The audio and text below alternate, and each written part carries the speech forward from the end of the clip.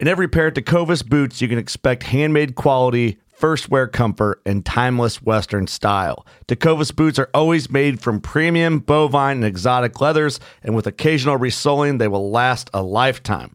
The best way to shop for boots is at your local Tecovas store, where you'll be greeted by the smell of fresh leather and a friendly smile. Come on in, grab a cold one, get fitted by a pro, and shop the latest styles. Visit Tecovas.com, that's Tecovas.com, and don't go gently, y'all. In every pair of Tecovas boots, you can expect handmade quality, first wear comfort, and timeless Western style.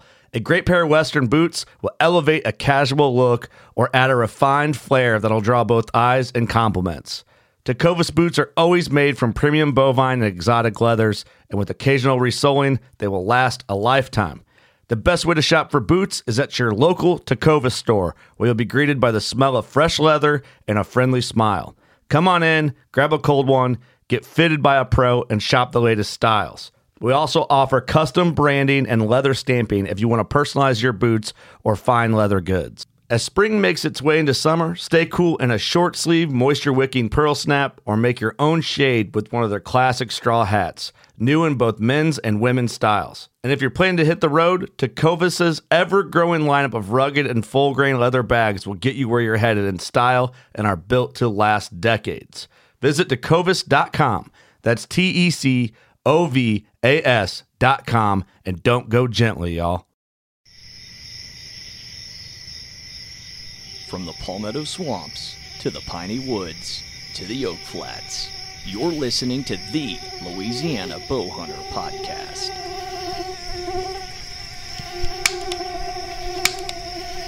Come on.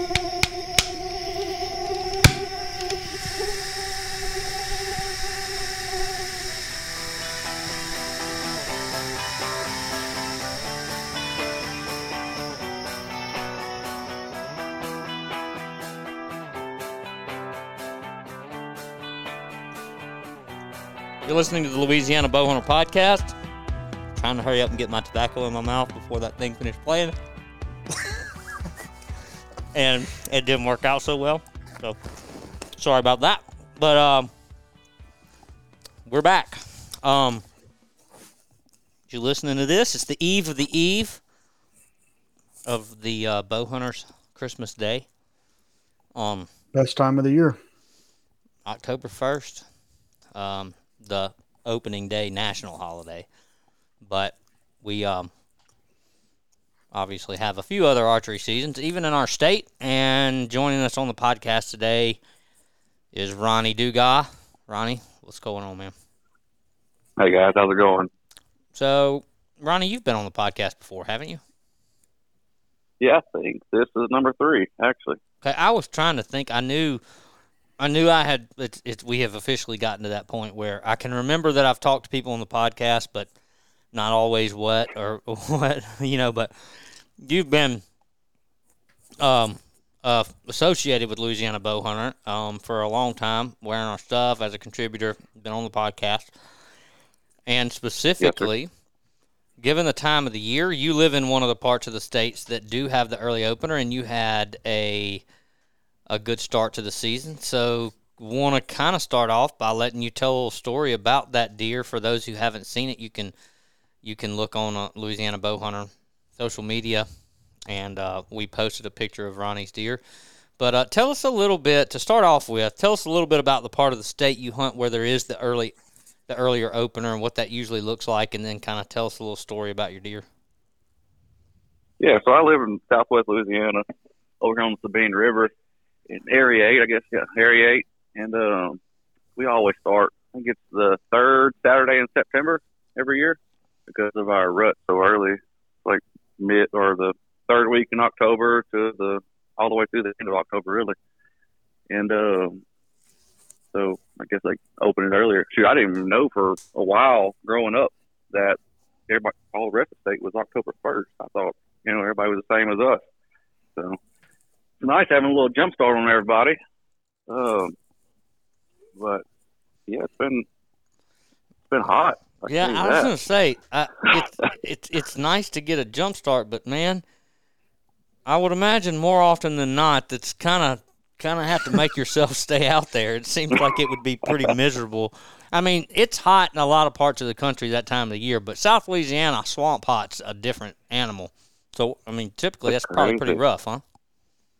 It is. And I tell my buddies all the time, I say, man, I'm going to sit it out this opening weekend. I'm not going to go too hot.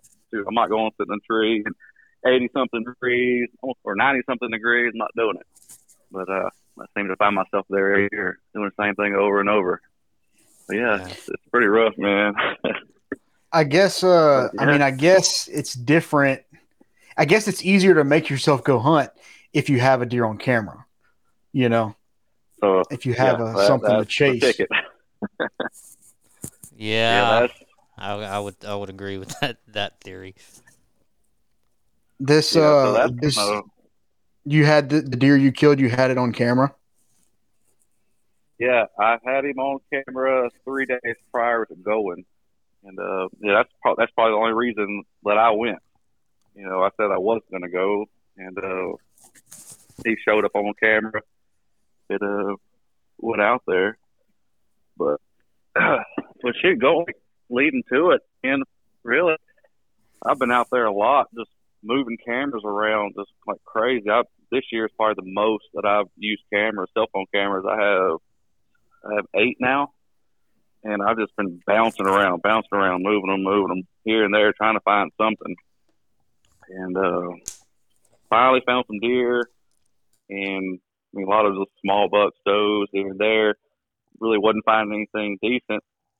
And there's a little area that I hunt, and it's kind of by a big thicket. And I always hunt right on the old logging road on the side of it. And I always hunted there and ran cameras there, and there's a lot of does and usually you'd see bigger deer, but more toward the rut, closer to the rut. So, and I've kind of always been hesitant of going in the thicket, you know. And I finally just said, hey, look, I'm going to go in there, kind of see what's going on, what's up. And it's so thick in there, it's hard to kind of get in there. But I finally found a little pathway, or a little opening, I guess you call it, in there, and ended up finding a little opening where they had a big patch of rubs. It's like a little small, probably, I don't know if it's an acre big, but like 20-something rubs in there. Oh, man, this looks pretty good. But also looking around, I couldn't find anywhere to hang a stand or anything. It's so thick. And there's a little, spotty pine trees here and there. And sort of kind of easing through there a little more. And I finally found like a little opening, probably the size of a in-ground swim pool that had 2 scrapes on both sides of it. And I found a tree that was 10 yards, 12 yards away from it. So I hung the camera on it and threw out some corn. And 2 days later, I had a picture of a bunch of does there. Another day later, a little small basket rack 8. And then I had 2 8-point showed up. This one and another one. And at nighttime. And so the next day, all the little does and little small bucks. And then at night, 2 bucks again. So I said, well, shoot, I'm going to go when I get off of work. I'm going to run out there and go hunt. And we're leading into where I got to go. It's probably a mile road. And before, I would always either park my truck and ride my four-wheeler halfway down. And this is last year. I'd ride my four-wheeler halfway down and then walk the rest of the way. Well, this year I bought an e-bike, trying to get a little better advantage on them. So I parked it in on a mile down there. And as soon as I got to my spot, I parked. I had a picture come on my camera of that little small basket rack 8. Well, I guess if I bump him out of there, I think it's really that big of a deal. I'm not trying to hunt him or anything. And he's not running with the 2 bigger 8. So I took off on my bike all the way down the trail, parked, looked at my camera's still going off. I ease in there. I'll get all the way up to where my tree is. I look over. I go in there with a little green light. And look, he's sitting there staring at me. And he's bobbing, weaving his head back and forth. And I hunt over like a little, I'm sure y'all heard of the little 1 stick when you run with like a saddle or whatever. And so I went ahead and started climbing up the pine tree. And pine trees, how loud they are if you touch it at all. Mm-hmm. And he basically kind of walked off, so I really wasn't worried about it. He never blew or anything. That's one thing I was kind of worried about, if he started blowing or something. Anyway, I got set up, and I don't know, nothing really happened for a while. Then all of a sudden, think it was about 8:25. I saw that little small 8 coming to me. We're bigger than a little basket rack, but the one that was running with that big deer. And he made a little loop and came up and started eating right in front of me. And then here comes that other one. Well, in that little patch, I have a little opening. I don't know. It's very tiny opening. I have one shot, and that's it. And that little one came in, and he come in broadside of me. But the big one, he kind of stayed out away from me, where I had nothing. I could see him, but I didn't have a shot on him. And these deer I'm talking about, they're 10 or 12 yards from me. And that little one, he's acting skittish. Well, he kind of gets his head behind the limb, and that bigger one's coming. He's coming straight on to me, and he kind of come out to the opening, but he's still facing with me. And so I kind of drew back real slow, and I was just sitting there holding it, and he started eating. I figured he was going to kind of come in and turn broadside, or at least give me a shot. And he just kept walking to me, and then finally he looked right up at me. My eyes got big. I'm talking about real big. Ears, looking right at me. I just kind of my bow was actually off to the left of me, left of him. And whenever he saw me, I said, well, this is my only shot that I have. He's about to bolt, because you can tell when a deer looks at you. My eyes get so big. So I just kind of, without hesitating, I just went all the way over to him, put it right there in his chest, and just shot him. And, it center punched him. It worked out real good, man. He ran, I don't know how far, 60, 70-something yards, and I thought I heard him crash. Oh, yeah, I got it. Done deal. So I gave it a little while. I gave it 20 minutes, and got down, packed all my stuff up, and I wasn't too worried about it because I just swore I heard him crash. And I walked over there. He broke off my arrow with thinking it down into him and had 10 inches of air hanging out. Well, he broke it off right there on impact, or whenever he turned right there. Picked up my arrow, and I didn't see any blood. I was like, oh, that's crazy. I said, well, kind of hit him high in the chest, or it was kind of like on the side of his neck right there. Maybe he didn't exit out, but it didn't have much of a blood trail. But I heard him crash, in that direction. I'm kind of walked that way, and I'm still looking for blood, not finding anything at all, not finding anything. So I'm just kind of like walking slowly that way, and I heard, I'm like, my freaking heart sunk. I said, oh, no, I just jumped him. He's gone. I ain't going to find this thing now. And I said, well, he done took off. I might as well just kind of walk up a little bit more, kind of see what's up. If I can find some blood or something. And so I just kind of eased up a little bit more and looked, and he was laying over there dead. I'm just assuming that was the little 8-point that was running with him. He kind of just hung by him whenever he fell. Yeah, I've done that several times where that's all you can really figure is another deer in the area, but it makes your heart sink. Oh, it does. Because you're like, I think the deer's like, I actually did that one time a long time ago with a rifle, and I shot at a really nice deer, and he ran up in this thicket, and I thought, I shot him at 50 yards with a .280. I just assumed that he just ran in there and died, Yeah. And I was right off the Mississippi River bank, and I slipped up in there, and the same thing happened. A deer jumped. It was right at dark, too. Like, I shot him probably 45 minutes before dark, and I waited. Took me a minute. I got down, did all this thing, and there's one, actually, I was sitting on the riverbank looking at a slough, scouting for ducks for the next morning to see if there was ducks coming in and out of there. And I just took my rifle. I didn't have a rifle hunt. I took it just like to shoot a hog or something while I was watching for ducks. And this buck comes running a doe down the riverbank. Anyway, I shot, and the deer just jumped across the road into this little thicket. I'm talking about a thicket like the size of your backyard. Like a quarter of an acre, not even. A small thicket. And I walked over there, and the same thing happened. A deer took off running, and I'm like, holy crap, because the doe he was chasing, it went on the other side of the road from him. When I shot, the deer went on into the thicket. The doe, I was looking at them both, and I didn't see any other deer there. The doe went on the other side of the road, and so when it took off, I heard it, and I'm like, what the hell, And all of a sudden, I see this I see a body of a deer standing where I just heard that run, and I'm like, he just got up, so I shot. It was a freaking doe. So you killed 2? No, I didn't kill the buck. I didn't hit it, apparently. Oh. Apparently, I heard the buck run off, and there was another doe standing there that I never saw, and I ended up killing a doe out of the whole deal, and I wasn't even supposed to shoot a doe. I wasn't even there deer hunting. Anyway, sorry to interrupt your story, Ronnie, but I've done that with a bow, too, where you're like, holy crap, that's a horrible feeling. Oh, yeah. And you know, like, whenever you hear a deer run off and when it crashes, I mean, you know that sound. Yeah. Right? Yeah. Whenever they fall and flip over and all that, I mean, you know. And that's what I was feeling. Oh, well, you see it. Done deal. Yeah, I mean, oof. Whenever I heard that one deer pouncing off, oh, my God. I probably just had tears coming out. I'm like, I thought I center punched him. What happened? You know? Yeah. But, yeah.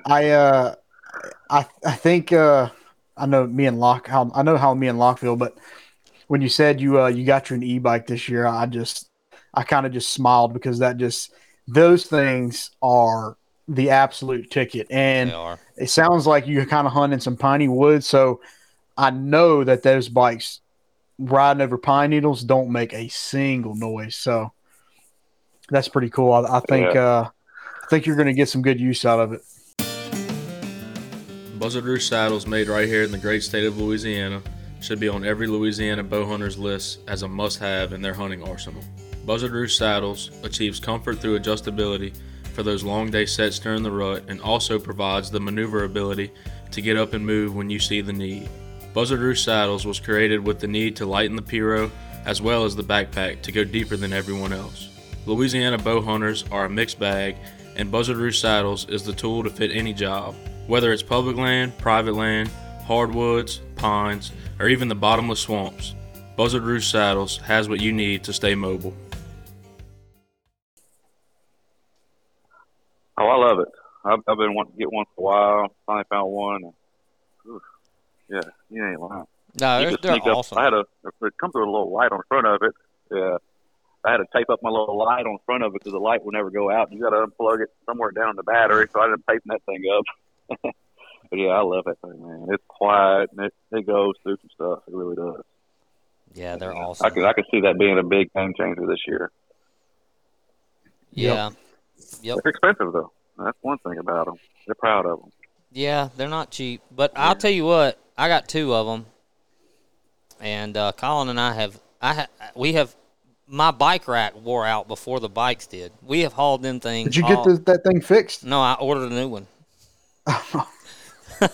So we've hauled them all over the country. And to your point about being quiet and slipping up, I mean, last year, Colin and I were riding down the edge of a soybean field for a mile plus back to this area we were hunting. And every morning and even after dark, we were riding right past deer on the edge of the field and bedded up in the grass on the edge of the field, and they just watch us ride by. Like, they don't I don't think they know what it is because it doesn't have it doesn't have that loud, intrusive presence like a four-wheeler or something, and it's just, they're great. I mean, you got to think that they've most likely have never encountered this before, Like, they're so new, I just feel like they truly have no idea what it is. And just as fast as, you ride up on them, you're gone. Yep. I guarantee where I hunt at, they've never seen one in their lives, ever. Yeah. Well, I'm glad. Between a Go ahead. I was going to say, between a e-bike and cell cameras, man, you can really do some stuff. Well, I noticed last year, I've talked about it numerous times on this podcast and a bunch of different conversations, but I have some property here behind my house that I hunt. And I got a really good road system that I've worked really hard on 7-8 years I've had it. But last year, for the first time, especially during the week when everything was quiet and there wasn't people hunting on the properties around me, and I would take my e-bike and I would go ride, because the thing about my property is the primary areas I hunt are on the north side, which is the paved road where my 2 gates into the property are the south border of the property. So basically, I got to go all the way across the property. The property's kind of a big rectangle, and I basically go from the south sideline all the way across it to hunt where I've got some hardwood bottoms and stuff on the north sides where I hunt most of the time, and I noticed it. Call it coincidence or whatnot, but I saw more deer movement on the days that I parked on the road and just rode in on my e-bike than even riding my side-by-side and walking 500-600 yards. I just felt like I noticed more general movement when I used it. Yep. Right. Mm. So your deer, for those who haven't seen the picture, it was an 8-point, right? Yes, sir. It looked kind of dark, chocolate horned looking deer. Mm-hmm. Do y'all get that characteristic in that area? Those dark horns like that? A lot. Yeah, they get pretty dark horned. Shoot, most of them do it. We don't really get any white horned deer at all. Which I think, what they say, the dark horn is kind of for poor nutrition. Well, I was gonna say, I don't know. I've never heard that, but I mean, obviously there's something attributing it, something. But I killed a deer back here behind my house, several years back, and it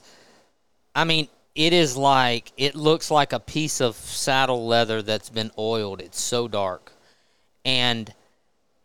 but it's that way. Like, it'll rub off. It's almost got a stain to it because of this certain tree. That's what I was told anyway, because there are parts of his horns where you can see they're not that dark. And, the thing that doesn't add up is I've killed several bucks back there, and none of them are light horned, but this one is notably different. And you can see, even when we skull mounted it right there around the bases, some of that wore off. And somebody around here told me, I don't know the name of the tree, the bush, it's really more of a bush, that they rub their horns on a lot, and it has an oil to it, and it makes them darker. And I was just wondering, maybe if in that area y'all have something like that. I mean, if there's something that kind of stains their horns, I don't know. I don't think so, because as soon as they drop the velvet around here, they're like that. I mean, they're dark, real dark horned deer.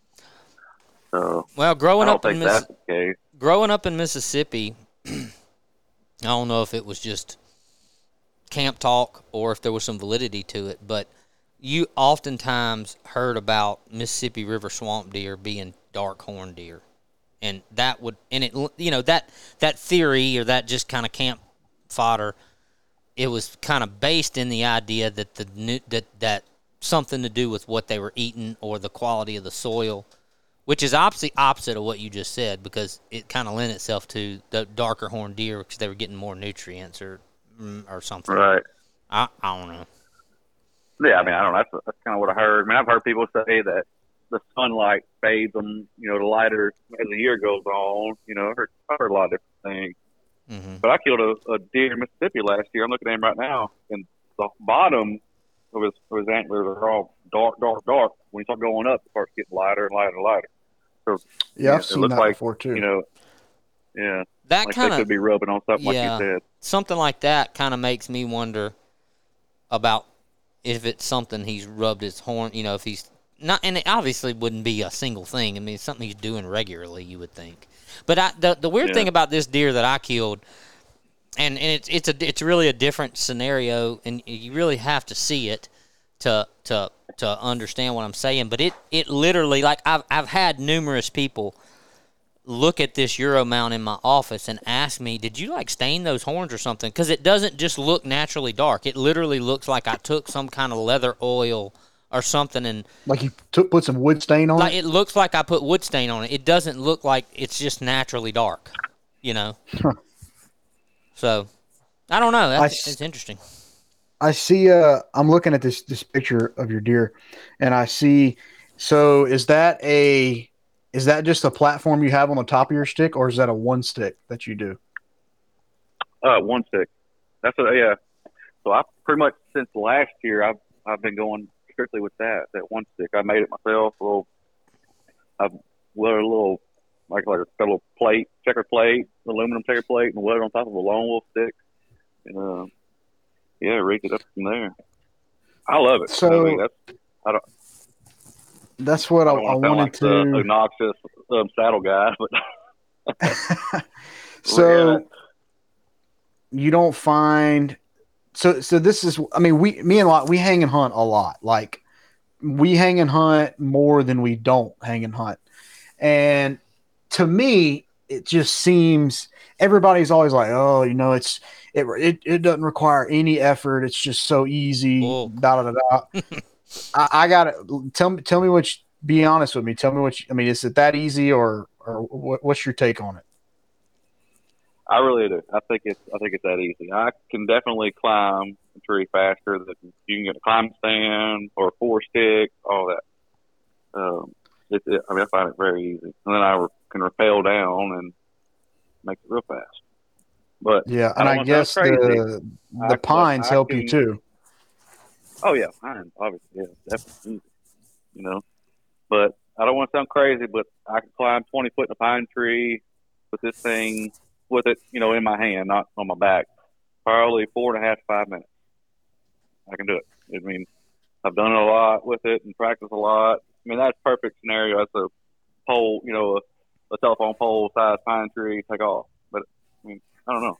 I got used to it last year. We started last year, man and buddy. We did both the same thing, and we took off with it. And we went out of state 3 trips, and just been wide open since with it. I love it. I got stands, and I got tons of lock-ons. I don't see myself hanging any of them at all. Not anytime soon.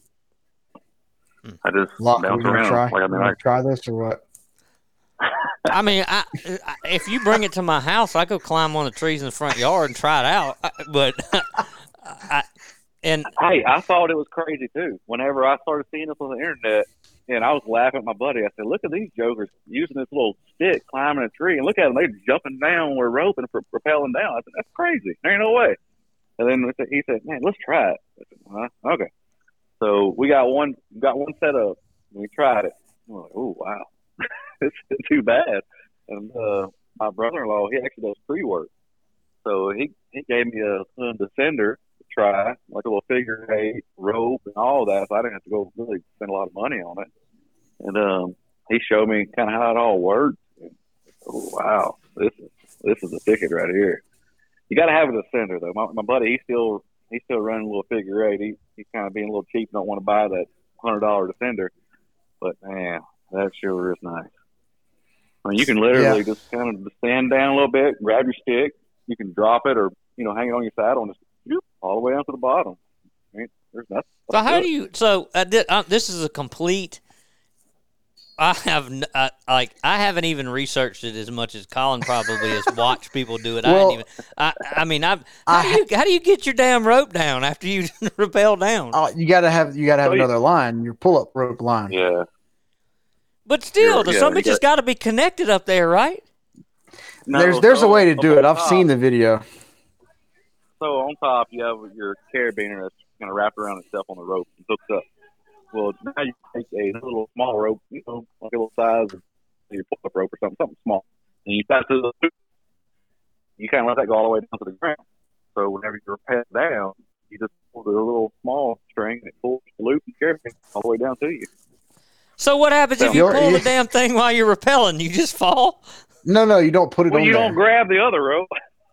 Yeah, but you rappel down on your big rope, and then your other rope is kind of hanging over there until it's not. You'll have to see. You have to watch a video a lot because. So I actually have the rope and the rappel device, and what my plan was to use spurs on private land and just climb up quick with the spur, put my platform on, and then just rappel down. So I've done that some in my backyard. So I actually have the rope and the sender and all this and that, but I don't have the 1-stick platform, and I'm a gear junkie, and I'm sure over the next few years, I'm probably will end up with one or trying it or something. But to me, it just seems like it might be too good to be true, but maybe not. It does seem that way. It seems like it's a lot of work. I mean, because you got to hang it up there and kind of climb right back up on your aiders and your stick and hang on the side of a tree. I mean, I was the same way. I thought it was the craziest thing in the world. There's no way I'm doing it. Not doing it. But you get used to it and you do it a bunch, like in your yard. It's pretty easy. I have I don't know, probably 6 buddies now that all do it. Like they were the same way I was. They come watch me do it. I showed them how to do it, and they're all doing it. And they think it's the best thing, since sliced bread. Like, oh, we're all doing it. We're not going back the other way. So let me ask you this. This is my last question about this one sticking nonsense. But so you said like 4 to 5 minutes for like a nice tree. What about a tree that has a lot of limbs? Surely that has to slow you down. Definitely. I mean, you got to have 2 ropes. You got to have your regular setup that you use in a lineman's rope, so you got to clip 2 ropes back and forth, back and forth, back and forth. Depending on how many limbs there is. But yeah, it does slow you down. I mean, but with anything else, if you were to climb with regular sticks, I mean, that's going to slow you down big time. And climber, it ain't going to happen. Period. But yeah, I don't want to be that one stick fanboy, like a CrossFitter, But yeah, I really do like it. Well, if you did CrossFit, it'd probably be a whole lot easier to do the work of one stick. Hey, I could tell, I don't do CrossFit, but I have lost 60 pounds since last year, and it's gotten way easier for me. So, well, maybe one day. I ain't getting no younger though. Hey, you got this year is the year to do it. You got to try it. I don't know, man. We'll see. Well, didn't you get a saddle? I heard you I do. That's a good point. You're halfway there. Yeah. So and look, if I haven't made, I don't think I've made any kind of declaration about this, even though we've talked about it openly, so to speak. I am much more. The word enjoy is what I'm about to use, and I don't know that that's the right word. But I enjoy using the saddle for a lot more than I thought I would. I always said, and all these conversations we've had over the years since this has become more popular, and I've gone through every phase of I'll never do that to I don't know, and blah, blah, blah, blah. And now I have one, and I use it. And I not exclusively. It's just a tool. We've had all those conversations. But the one thing that has never changed for me since I first ever looked at it and thought, I don't know if I'd want to do that, all the way to actually using it semi-regularly. I don't like facing the tree, and I don't like, with the bridge and everything. It just there's still a lot of stuff going on between me and that tree, and I just enjoy sitting with my back to the tree looking out at what I'm hunting. I enjoy whatever you call that, however you would explain that part of it. I enjoy that better. I don't necessarily think that there's an advantage or disadvantage to that. It's just simply if I'm sitting there 4 hours, I like to lean back against the tree and look forward. Like that is better for me. And I think that generally speaking, I would say this is 99% of all people, but certainly it's 95% of me. Of 95% of the shots I take with my bow, I'm standing up on 2 feet. Now, I do sit down. I've practiced out of my saddle. If I'm planning to hunt off the ground or anything, I will take shots and practice. But 95% of the time, I'm standing on 2 feet. All right, picture this. It's a frosty November morning. You're 20 foot up in a lock-on, and you got a big buck running a doe by your stand. I know many places in the country you don't get a chance to see things like that, but here in Kansas, you do. Hi, this is Matt Wanzer with 180 Outdoors. We've been guiding hunts in Kansas and Oklahoma since 2006 and selling real estate for the last 8. We do a lot of land leasing and property management. We could set up tree stands, plant food plots, just about anything that you would need to take care of your farm. So whether you own a piece here, you lease a piece here, or you're looking to do either, we can help you get set up with that. But did you know that we also own a real estate brokerage? It's L2 Realty Inc. That stands for Land and Lifestyle Properties. We do a lot with hobby farms, but we also specialize in hunting properties. And with those hunting properties, you'll run into the opportunity to earn with tillable ground, livestock grazing, mineral rights, and hay. So if you want a safe place to put your money and an opportunity to hunt big Kansas whitetails, check us out on YouTube. Catch the YL2 video, www.l2realtyinc.com, or of course on any of your major social media platforms, Instagram or Facebook. Look us up. Hey, we're a hard-charging company and we're looking to grow. If you've ever thought about a career in real estate and living the outdoor lifestyle, then we'd like to talk to you about how our team can support you and grow your career. If you want to learn more about us, check us out on YouTube at L2 Realty Inc., Facebook, Instagram, or at our website, l2realtyinc.com. So being able to stand up on a platform on 2 feet and shoot just feels like something I am way more comfortable with. And I guess maybe one day if I, get to the point where I've shot a whole bunch of deer that way, but still, I mean, on an everyday kind of deal, the majority of my practice is going to be grab my bow, walk outside, stand there, and shoot. I might practice out of my saddle, and I might practice other ways, but those are going to be exceptions, not the norm, So all of those things still play into it, but I do enjoy it more. It's more comfortable than I thought it would be, and I feel more confident with it than I thought I would be. Now, I still question, I'm looking at this objectively, and we're for people who don't give a rip about this, and we were going to talk about early season deer hunting and Ronny killing the deer, we're going to get back to that, I promise. But so the way I have my situation set up, I have 4 sticks, right? So I start on the ground and I hang 1 stick. I've got 2 sticks bundled together on one hip. I've got 1 stick on the other hip. I have Amsteel daisy chain style thing, so I don't have to mess with a buckle and do all that. I hang a stick, I climb up on it, I stand on the top step, I grab one off my hip, I stick it, I pull the daisy chain around, slap, and then start climbing. I can go whop, whop, whop, whop, 4 sticks, and then I hang my platform or my lock on or whatever I'm hunting out of.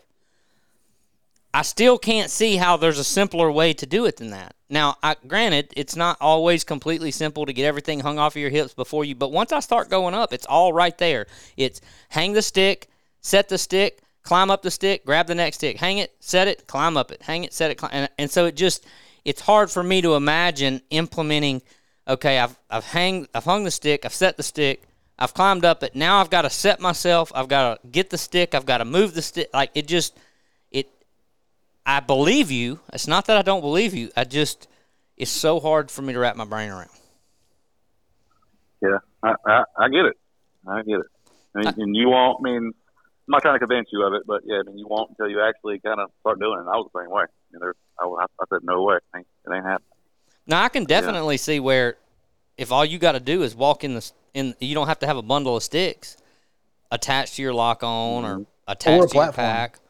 Or a platform. I could definitely see the entrance and exit part of it being a whole lot more simple. It's a lot less equipment to pack in. Yeah. And I can see that part of it a whole lot more for the person that's doing more DIY public land stuff, where they're probably having to walk a lot further, or they are kind of hunting as they go, so to speak, where if it's me and I get off of my 4-wheeler, my e-bike, or get out of my truck, I'm walking 200 yards to the tree, and I know what tree I'm climbing. I'm kind of prepared to pack what I'm going to pack. That's all done before I ever even get out of the truck and start walking. So. And that was the whole reason we got into it, because we public land hunt so much out of state and all over, and we just kind of became, I guess, so useful to us in public land, and I guess you say easy to us. I just do it on my lease now. I don't know. But yeah, it is hard to convince someone by just telling them about it. If I live close to you, I'd go over there and show you.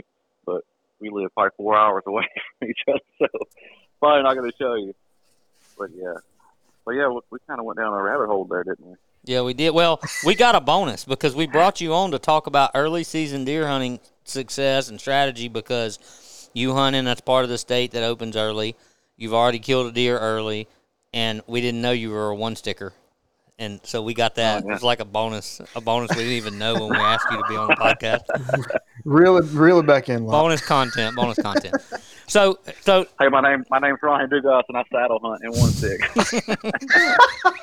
And you'll be doing CrossFit as soon as the season's over to make up for your lost time. But the question is, do you carry your vape in your side pocket or your back pocket? Oh no. Oh man. All right, so back to deer hunting. it's always like we may have talked about this on one of the previous times you were on the podcast, and I think we've talked about it with other conversations about that part of the state. But the early rut down there is always fascinating to me. And as far as what we're talking about on this episode with early season talk, like I would assume, and I know you hunt in Mississippi and other places, and I'm sure you do some October 1st hunting in other places, or have anyway. It's probably a lot easier for you to scout and prepare given the ruts earlier. So there's probably a lot more to scout in your area given the early rut. Am I right or wrong about that? Oh yeah, I mean, you start seeing signs before the season even opens, and they start making ruts. And I guess it seems like as soon as they drop their velvet, they start making scrapes and all that. I said ruts, start making their scrapes. But yeah, like early September, you start seeing scrapes everywhere down the woods. Yeah, that would be so nice. Yeah, because here, I mean, like, I guess probably what most people, the majority of the state being October 1st and a rut that's more around Christmas and, late November, early December, Christmas, whatever.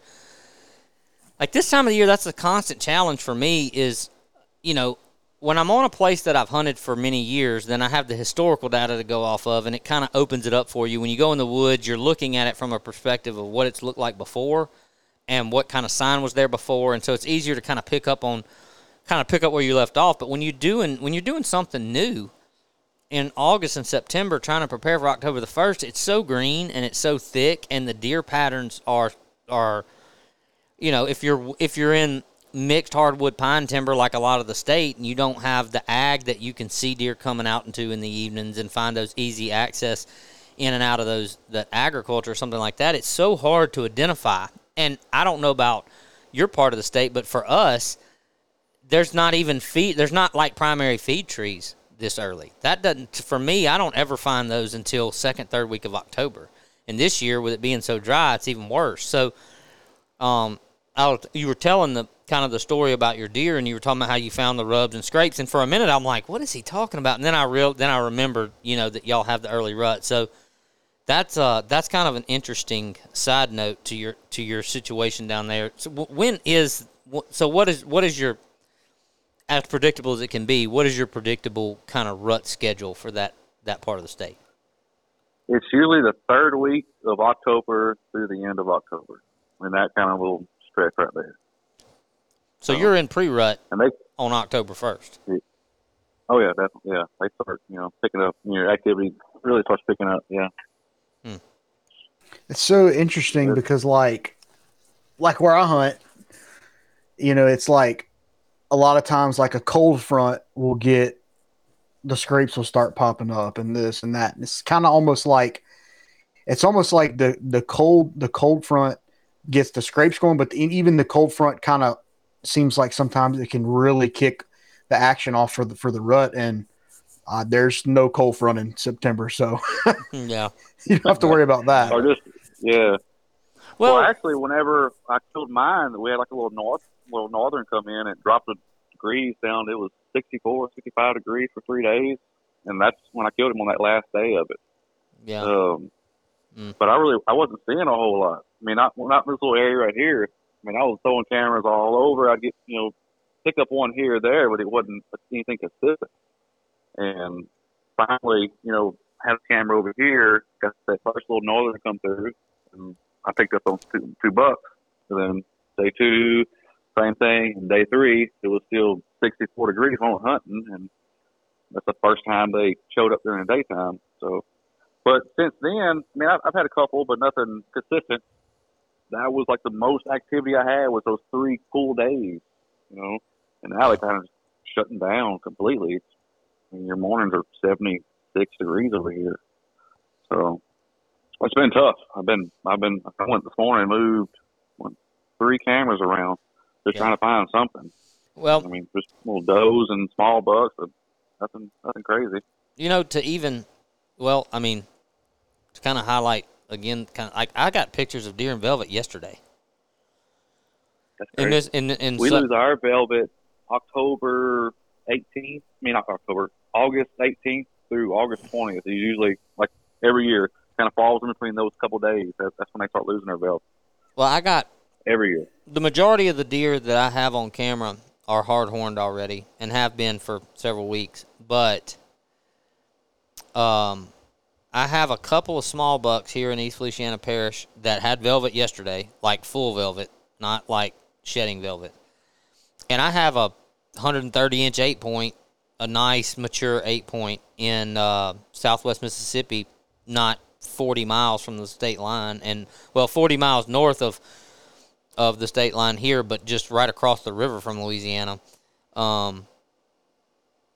He's a 5-year-old deer. I know him on our property there. I say he's 5. Pretty sure he's 5, but he's mature and he's in full velvet. Got his picture 3 times yesterday. And wow. So yeah, and I missed a deer years ago, on October the 6th in full velvet in Mississippi, in southwest Mississippi. Now he was with a bachelor group of 5 bucks, and all of them were completely hard-horned, but him, and he was completely in full velvet. So I don't even know what caused, and he was by far the biggest deer of the bunch. I mean, he was a really nice deer. I mean, I know exactly. He was almost 150 inches because he got killed later in the season. Yeah. You know, so Yeah. that's crazy. You know how that happens and why? Like why would that coastal areas down there, and why? Have you ever heard from, being from there, living there? I mean, have you ever heard any plausible theories as to why they rut early down there? No, I mean, you hear like different things about the floods and all that, but anything for sure that I would say. But flooding is like the main thing that I've always heard, but I mean, I can't be for sure on it. Yeah, I always heard that growing up in Mississippi along the river. Along the Mississippi River, the rut is later. And in the southwest corner of Mississippi, the rut is really late. It's after New Year in January. And I was always told by people that it was the spring flooding was why the rut was. Because, I mean, you could literally drive up out of the river bottom 5 or 10 miles and go across Highway 61, and the rut was over.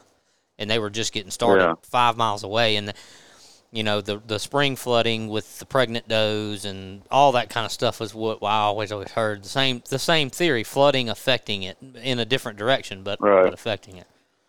So, I don't know. Right. So, yeah. So, I think there's been a lot of debates on that. Yeah. Well, I think I think it has to be evolutionary for some reason. Like, right. I mean, it's because I think like there's only a couple states that are like this, where the ruts are all completely different. Was it Mississippi's the same way? Mississippi and maybe Alabama, I think. I could be wrong. Yeah, I don't know of all the theories and what it could be, but to me, if Colin Hunt's 20 miles from me, if his rut's 2 weeks, 3 weeks different than mine, okay, whatever. But when it's 2 months different, there's something. I mean, that's not that's something environmental, unless there is a strong genetic situation going on where you truly have a different strain of whitetail that just haven't really interbred with more northern strains of I feel like it might be that, because you remember, like, even Blair said that there was however many different species of whitetails, and for those deer to be rutting now or almost about to be rutting, and then the Midwest is November, and then where I hunt in Louisiana is first of the year, and then where they hunt in Alabama is February. So it's weird. I mean, it's Thanksgiving in East Feliciana Parish, and it's January 20 miles down the road.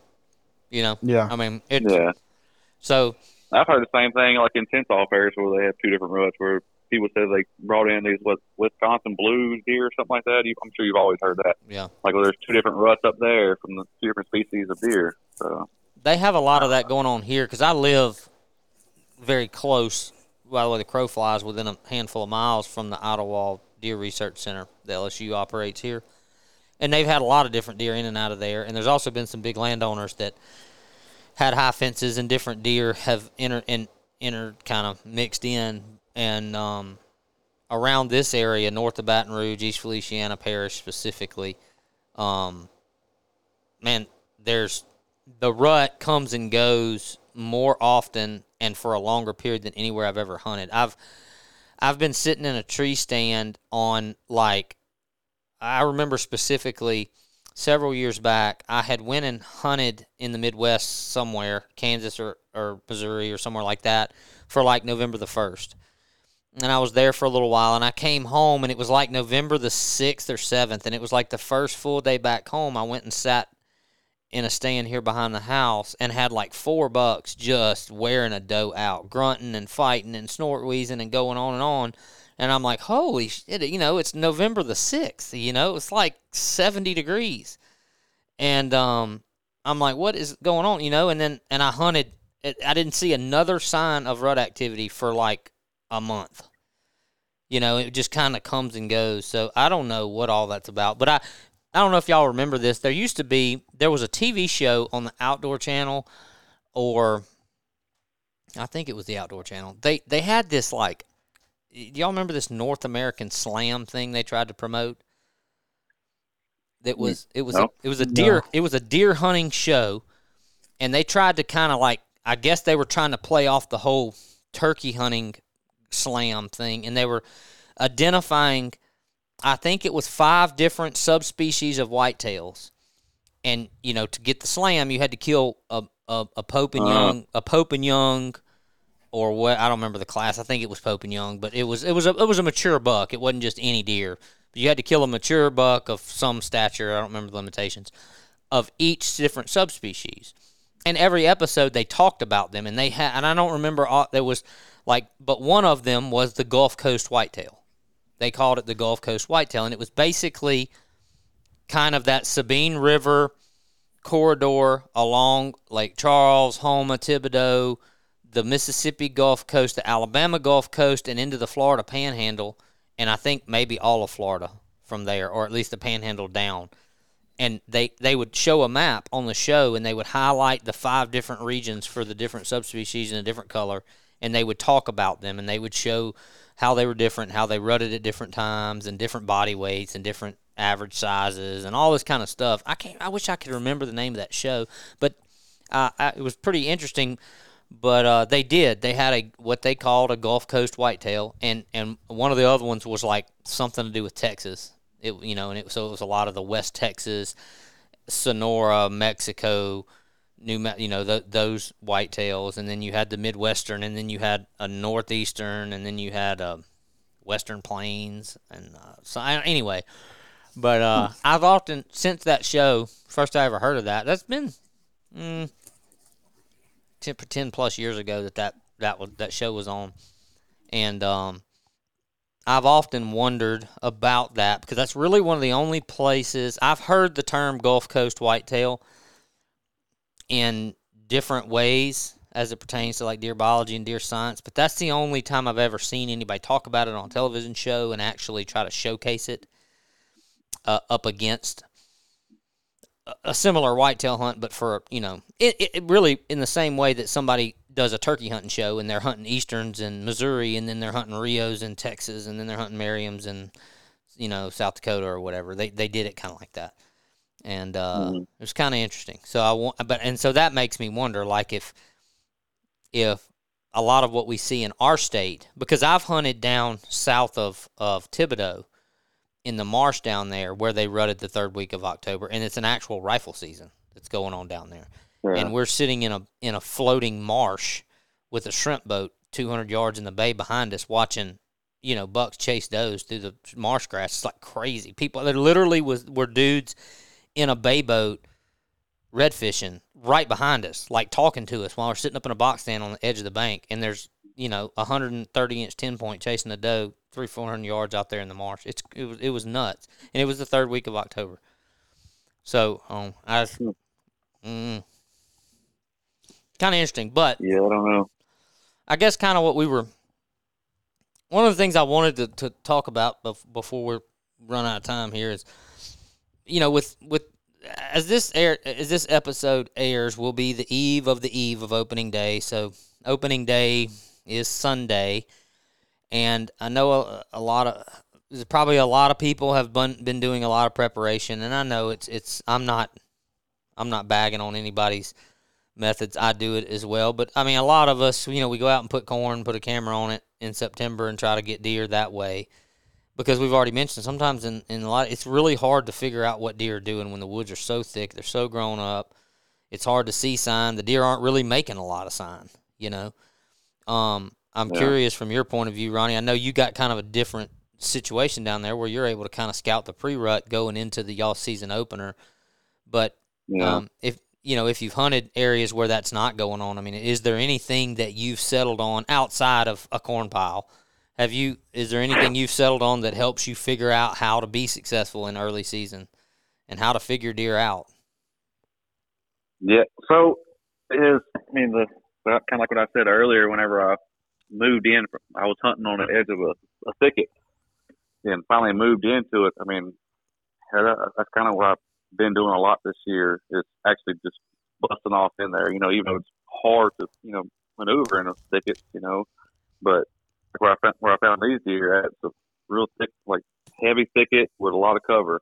I mean, and that's kind of where I've been finding most of my deer this year is, real heavy cover areas, shaded areas, and real thick stuff. And, do you feel that's like what I've been focusing on? Do you feel like that do you feel like doing that is kind of, this is how I look at it. I think when it's hot early season, regardless of your rut situation or whatnot, the deer don't move very far. And right. So the logic in that is if a deer's on his feet more, he's going to leave more sign. He's going to be easier to find and figure out if he's covering more ground and he's on his feet more. Is that kind of the genesis of what you're talking about? Is, hey, they're not moving far, so I got to go in there and figure them out. And if you're doing that, then, what's the risk reward behind busting that out and being able to get in there successfully? I mean, that's kind of like what I was looking at. Going in there, it's hard. You can't cover a lot of ground, and being that it is kind of pre-rut, finding a little area with a bunch of small little saplings tore all up in these thickets. I mean, that's kind of where I'm sitting on right now. And as I've been moving cameras around trying to find another deer, that's what I've been looking for, trying to go in and find heavy cover areas, because I have another area that's in a thicket, but there's not a lot of trees and there's a lot of sunlight comes through there, and I'm not getting hardly anything. I'm finding deer trails in here and there, but it's kind of like little does and little yearlings kind of going through, but not as much activity as I would see in a thick area, but with more cover. It's like they're trying to, stay out of the heat, not having sunlight shining on them and all that. But actually going in there, finding easy access, not trying to blow through the woods like a buffalo, trying to slip in there and find something where you can actually hunt, Yeah. So you said, but having to move around a lot, just right. I mean, I can't tell you how many different spots that I kind of went in and hung camera. Nothing, I don't get anything for 4 days. Move here, move there, kind of just bouncing around without trying to blow out, big areas. Right. That's the biggest thing is having cameras. I mean, I couldn't imagine not having any cameras used to. You just kind of had to go in there and kind of wing it. Find time. And just sit there, spend time in a tree. Now you have the advantage of having a camera that does the work for you. You can go in there, put a camera out, and you don't get anything for a few days. And let's move. Let's find something different. So that actually, I'm glad you went there, because that's kind of where my line of questioning was going next. You mentioned you're using a lot more cameras than you have in the past, and you're obviously using them heavily in your strategy. So what do you when you're I guess kind of walk us through your process there of actually figuring out where and how to use these cameras. I mean, I know there's some obviouses there. It's like, hey, I see a bunch of rubs right here, or there's an obviously used trail. But is there anything more to it than that, or are you just kind of playing the odds game? Or, what's your strategy behind how you're moving these around, and what are you looking for to say, hey, I'm going to put a camera here for a couple of days and see? I mean, there's nothing too much more than that, other than, you find something, you find some scrapes, or, find a little group of rubs, and then throw that magic corn out there to kind of persuade them more to come by, to get pictures of it.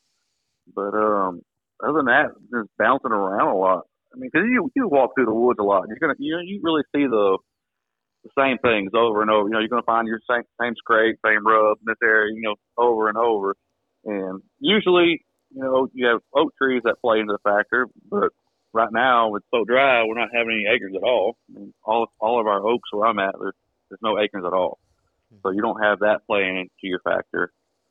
So it kind of makes it more of an advantage to you whenever there's no acorns. If you can throw corn out and really draw them in, if you're already, closed in on their little area, you find their sign, you kind of close in on them and kind of do that and get pictures of them. But, just kind of bouncing around with it, man. Just covering a lot of ground, a lot of walking. Yeah. Without the oaks. That's the gist of it. So eliminate the corn from the equation because you're obviously finding commonly used areas. You're just using the corn to make them stop in front of the camera and even just increase the odds that they're actually going to give you a picture. You already know they're there, or you wouldn't be putting the camera there. As opposed to pulling off on the side of the four-wheeler trail and dumping a pile of corn and waiting on the deer to smell it and come over there. You're putting it where they're at. But let's just remove corn from the equation. If you're in a situation where you're hunting the general, let's use the most common mixed hardwood pine kind of scenario that's most common around the state. Is there anything that you find this time of the year when the oaks aren't producing?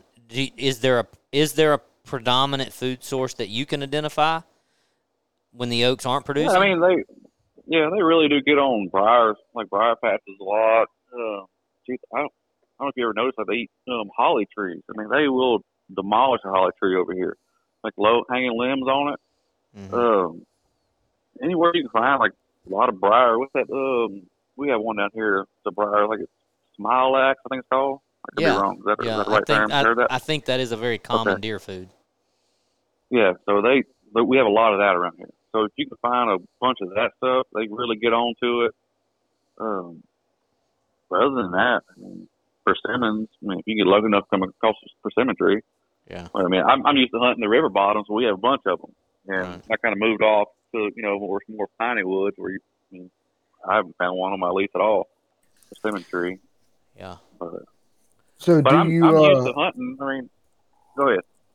I was just going to say, so you were talking about these cameras, but do you think, you went in and you found the area with the scrapes where you killed the deer. So it's like you almost, you probably would have killed the deer there even without cameras because that was I'm assuming that was the best sign you found. So that's where you set up and you ended up killing him. Is that right?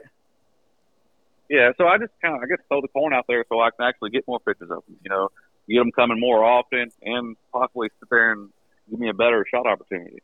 Like the deer I shot a week or so ago, if he just was coming through checking a scrape, him and another buck, they may not have actually come through and gave me a decent shot or whatever. So I can kind of persuade them to sit there just a minute or two longer, kind of give me a better shot and get more pictures, kind of see what's going on.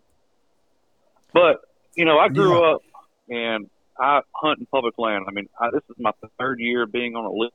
So prior to that, everything that I've done was public land. So I'm used to just kind of going out there and finding signs and relying on, me putting food source out, and biggest thing I've always done early season was finding oak trees with acorns. We always have acorns. And I don't know, this year it's from being beat up from the hurricane and then being so dry, we don't have anything.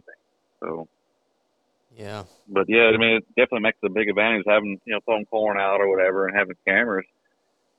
But, do you ever what you got to do to kind of get them to stay around a little bit?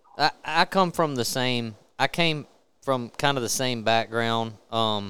Not as much public, even though I did hunt a lot of public growing up because there was a lot of public right around our lease. So we ventured off, and oftentimes there were better oak trees on the public than on the lease, But I grew up in Mississippi, and corn wasn't legal when I grew up. They didn't make corn legal till I was probably in college or out of college. And I hunted in a hunting club where It was like you couldn't put corn out. Like you could put corn out in the summer, but you couldn't have corn out up, till so many days before the season opened because it was against the law and they didn't want game wardens on our lease, and stuff like that. So I had to, I grew up hunting the same way that you're talking about, having to find sign and having to hunt feed trees and figure stuff out like that. And we didn't, obviously, I didn't have a game camera until I was out of college. And I had to take the roll to Walmart and develop the film to see what I took a picture of, So I come all the way through that. But I'm curious, being you kind of identified your background similar. And do you ever miss the days where, just take your story from this year, where you go in there and you finally find your way into that thicket, you find that buck sign, and you realize, hey, this is the spot, and I don't have any way to verify this other than to climb my butt up in that tree and figure it out the first good chance I get, and having no idea what's fixing to walk out. It could be the biggest buck in the state of Louisiana, or it could be a 4-point. You don't know. Do you ever miss that? Yeah, I guess so when you think about it. Yeah. Yeah, well, I guess it was kind of the rush of it. You didn't really know what was going to happen, what was going to walk out, like you said. But yeah. But I don't know. It's it's almost like a completely different sport now. Doing all this, like it's way different. I go back to that a lot. I think about that a lot. Now, and to be fair, those kind of thoughts come to my mind usually right about the time I'm cussing a camera because it ain't working, or I'm having to deal with some feeder situation, or, some frustration makes me go, you know what, I'm tired of all this shit. I just miss the days when I just had to go find a tree and just sit there in my imagination of what might show up, But I think there's some validity to that. Like, that's like a whole nother can of worms. It's just like, with what's out there now, all the technology and yeah, it's interesting. We're evolving. Yeah. Well, I don't know. Are we Yeah. We're doing something. I don't know if it's evolution or if it's dumbing down, because I know we're getting smarter. You can give it that. Well, that's almost like what you were talking about the other day, Locke, on the way home. Like, there was a comment made that, the hunters back then were better hunters and were getting away from the woodsmanship, but you made the argument that you actually think we're better now because we're much more lethal now. Yeah. So, Ronnie, let me give you some background on that, because this will be a whole nother podcast for a whole nother day, but we'll end this episode by venturing into this just a little bit, because you're a plenty good enough candidate to indulge. Crack the can of worms right here. So, Colin and I have a lot of road time together. Like, we travel for work, and we are on the road, and we talk about all kinds of stuff, as you can imagine. And so, we were listening to a podcast, and the theme of this podcast was just kind of talking about getting back to more old school woodsmanship and not relying so much on all the technology that is, quote unquote, making our lives easier as a hunter to find and identify and track down and predict big bucks and all that kind of stuff. And and I'm sure you've read these articles, these threads, heard different podcasts about this, where there's a lot of people who are, granted, they're looking for content, so they're looking for topics, just like we do on this podcast and anything else, but there's been a kind of a talking point going around some of these kind of places where people start to kind of lean back towards, you know what, the woodsmanship. We need to get back to woodsmanship, and their frame of reference to support those conversations has to do with, back in the day, you had to be, these were better hunters. Their woodsmanship, they had to rely on it and all that. And I asked Colin, I said, I'm old enough now that I can see both sides. I was a kid during that generation. I was raised by those people, those men. My grandfathers and even my dad came up that way, and I learned that. But I can tell you unequivocally, the quality of our deer herd and the quality of deer that we kill now is light years beyond. They may have had woodsmanship, but a damn 6-point walk by, it was done. Like they yes, they had to rely on more woodsmanship because some of the technology we have bridges that gap. But at the same time, it's an apples to oranges comparison if you follow what I'm saying. Like, we're talking about guys who were just trying to see a legal deer. And we're taking that pursuit and we're putting it on a pedestal against guys who, if I wanted to, I could kill a deer every time I go hunting. That would have been every other week or so at the camp. Somebody killed a deer. Somebody killed a rack buck. And that's what we were after. We worked our ass off to kill a 12-inch basket rack 8-point, and we had done something. I could kill a dozen of those a year everywhere I go. So are we better hunters, or did the woodsmanship make them better hunters? Is it even a fair comparison? Because I think that's a talking point that's happening. It's like, well, if we just hunted like our grandfathers did and we learned the woods better and all, that's like, well, yeah, but I mean, and you're gonna get left behind, like way behind. Like, I mean, you're not. To me, in that conversation, they're not taking into account what the goals were. And I'm not saying it's right or wrong. I'm just saying being able to go into the woods and figure out wind direction, find a commonly used trail, and shoot the first legal deer that walks by doesn't make you a lethal hunter. Anybody can do that. I don't think they were naming their deer back then.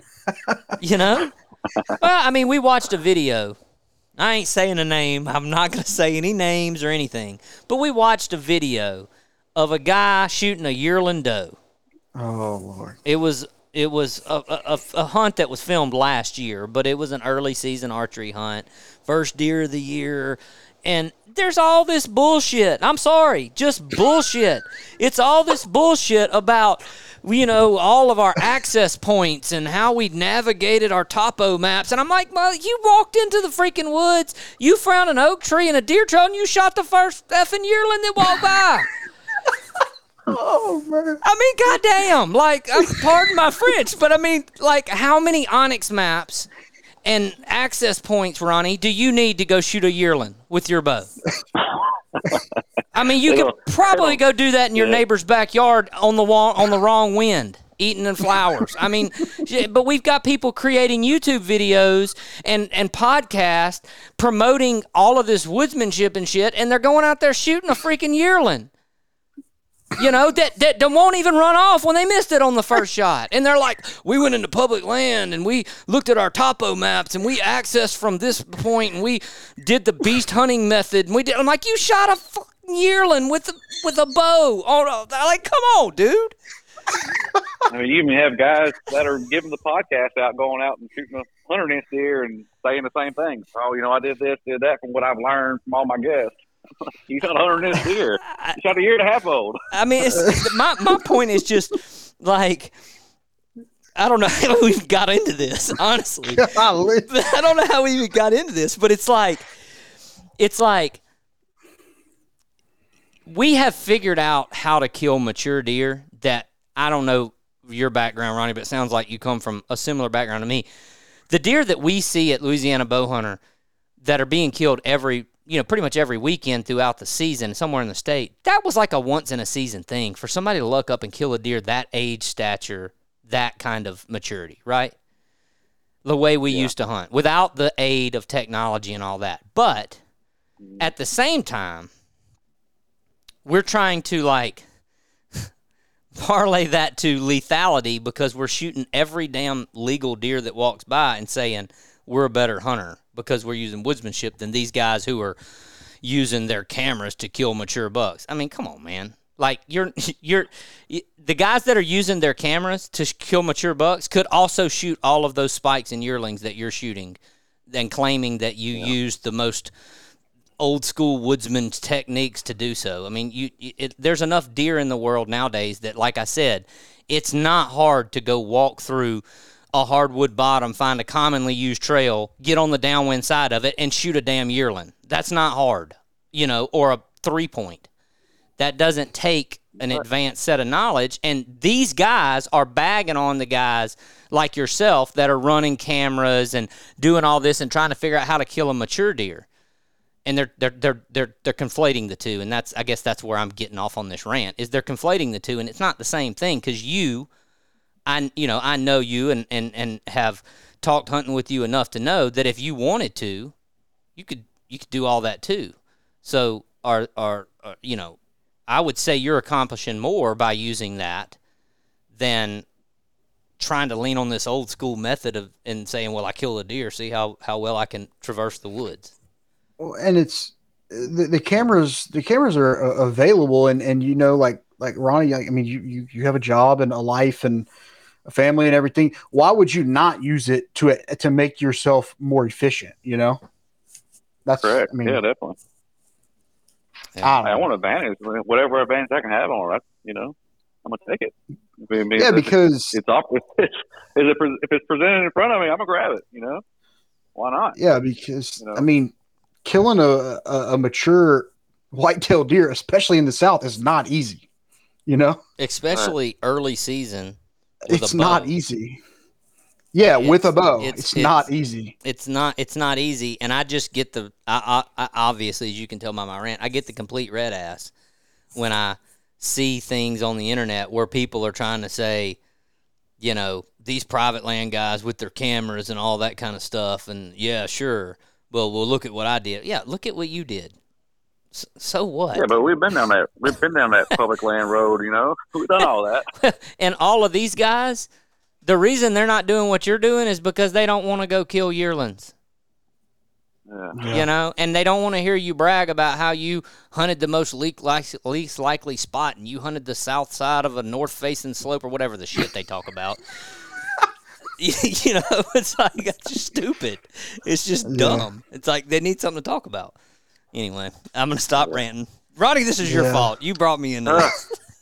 No, I think it was me. Feelings too. There's going to be a lot of feelings hurt. Well, dude, we congratulations on your deer. It's a nice buck. Yeah, awesome. Nice way to kick off the season, and we appreciate you taking the time to come talk to us and listen to me rant. I had no intention to go into that, but did nevertheless. So, you got any plans for the official opening day? You got something going on for October 1st, or what's going on with you? Yeah, I mean, just still do what I'm doing. I didn't mention it, but I got a monster at my wife's family's land that I've been tracking for 2 years. Or not tracking, I mean, I got him. He's there, just waiting on his butt to come out there in daylight. Well, you need to go get you a sack full of you need to get you a sack full of milkweed to go along with your one stick, and you need to get your Onyx maps, and you probably should make sure you can access it by water if you can. I got Onyx. I got a Piro. You need to make sure you can access it by water. Hey, I'm a step ahead of you, son. You're one whole step ahead of me. You're right, one step. You need to start shooting trad too, because that's the newest thing. That's awesome. Everybody has to challenge themselves with shooting trad now. So I gotta take myself back. I ain't doing it. Well, I hope you get him. I hope you figure him out. Yeah. Well, we'll see. Good luck. That's the plan. Good luck, and good luck to everybody. Be safe. However, if you're one sticking like Ronnie, make sure you're attached to the tree or attached to the tree otherwise. A lot of people going to be climbing trees. And I can tell some of you idiots I know, you fixing to go climb up in a stand that you ain't done nothing but look at the ratchet strap and go, it don't look dry rotted. That's fixing to happen on from the ground. They looked at it from the ground. On Sunday, you're fixing to climb up in a stand that you have not really seriously. So just be safe. Be safe, because inevitably we're going to get the news, the headlines. People are going to fall out of trees and stuff. So those days are coming. So just your friendly Louisiana Bowhunter safety reminder to attach your ass to the tree so that you can live to hunt another day or walk to hunt another day. And remind you, we got some new apparel, new merch out. Got the new Free Boat Ride shirt in a hooded performance, long sleeve performance, and a short sleeve. Got some new rope hats. We got a brand new Mossy Oak Bottomland mesh back leather patch hat that's going to be hitting the website this weekend, and some other things. Check those out at your local retailers. and online at LouisianaBowhunter.com. Thanks again, Ronnie, for joining us. And hopefully when we talk to you guys again next week, we will be a week into the season, and we will have some good stories about the primary opening day throughout the state. And as always, I guess before I wrap up, either one of you got anything before I say the final goodbye? I'm good. Nope. Happy hunting to everyone. Yep. Happy hunting. Thank you guys for listening, and we'll talk to you again next week. Thank you for listening to this week's episode of the Louisiana Bowhunter Podcast. If you have anybody you'd like to hear on the show, reach out to us at info@louisianabowhunter.com. And if you want to help support Louisiana Bowhunter, go by your local archery shop and pick up some merchandise. If you don't have any at your local shop, let us know and we'll reach out to them. Or pick up your gear at louisianabowhunter.com and we'll ship it out to you same day. See you next week.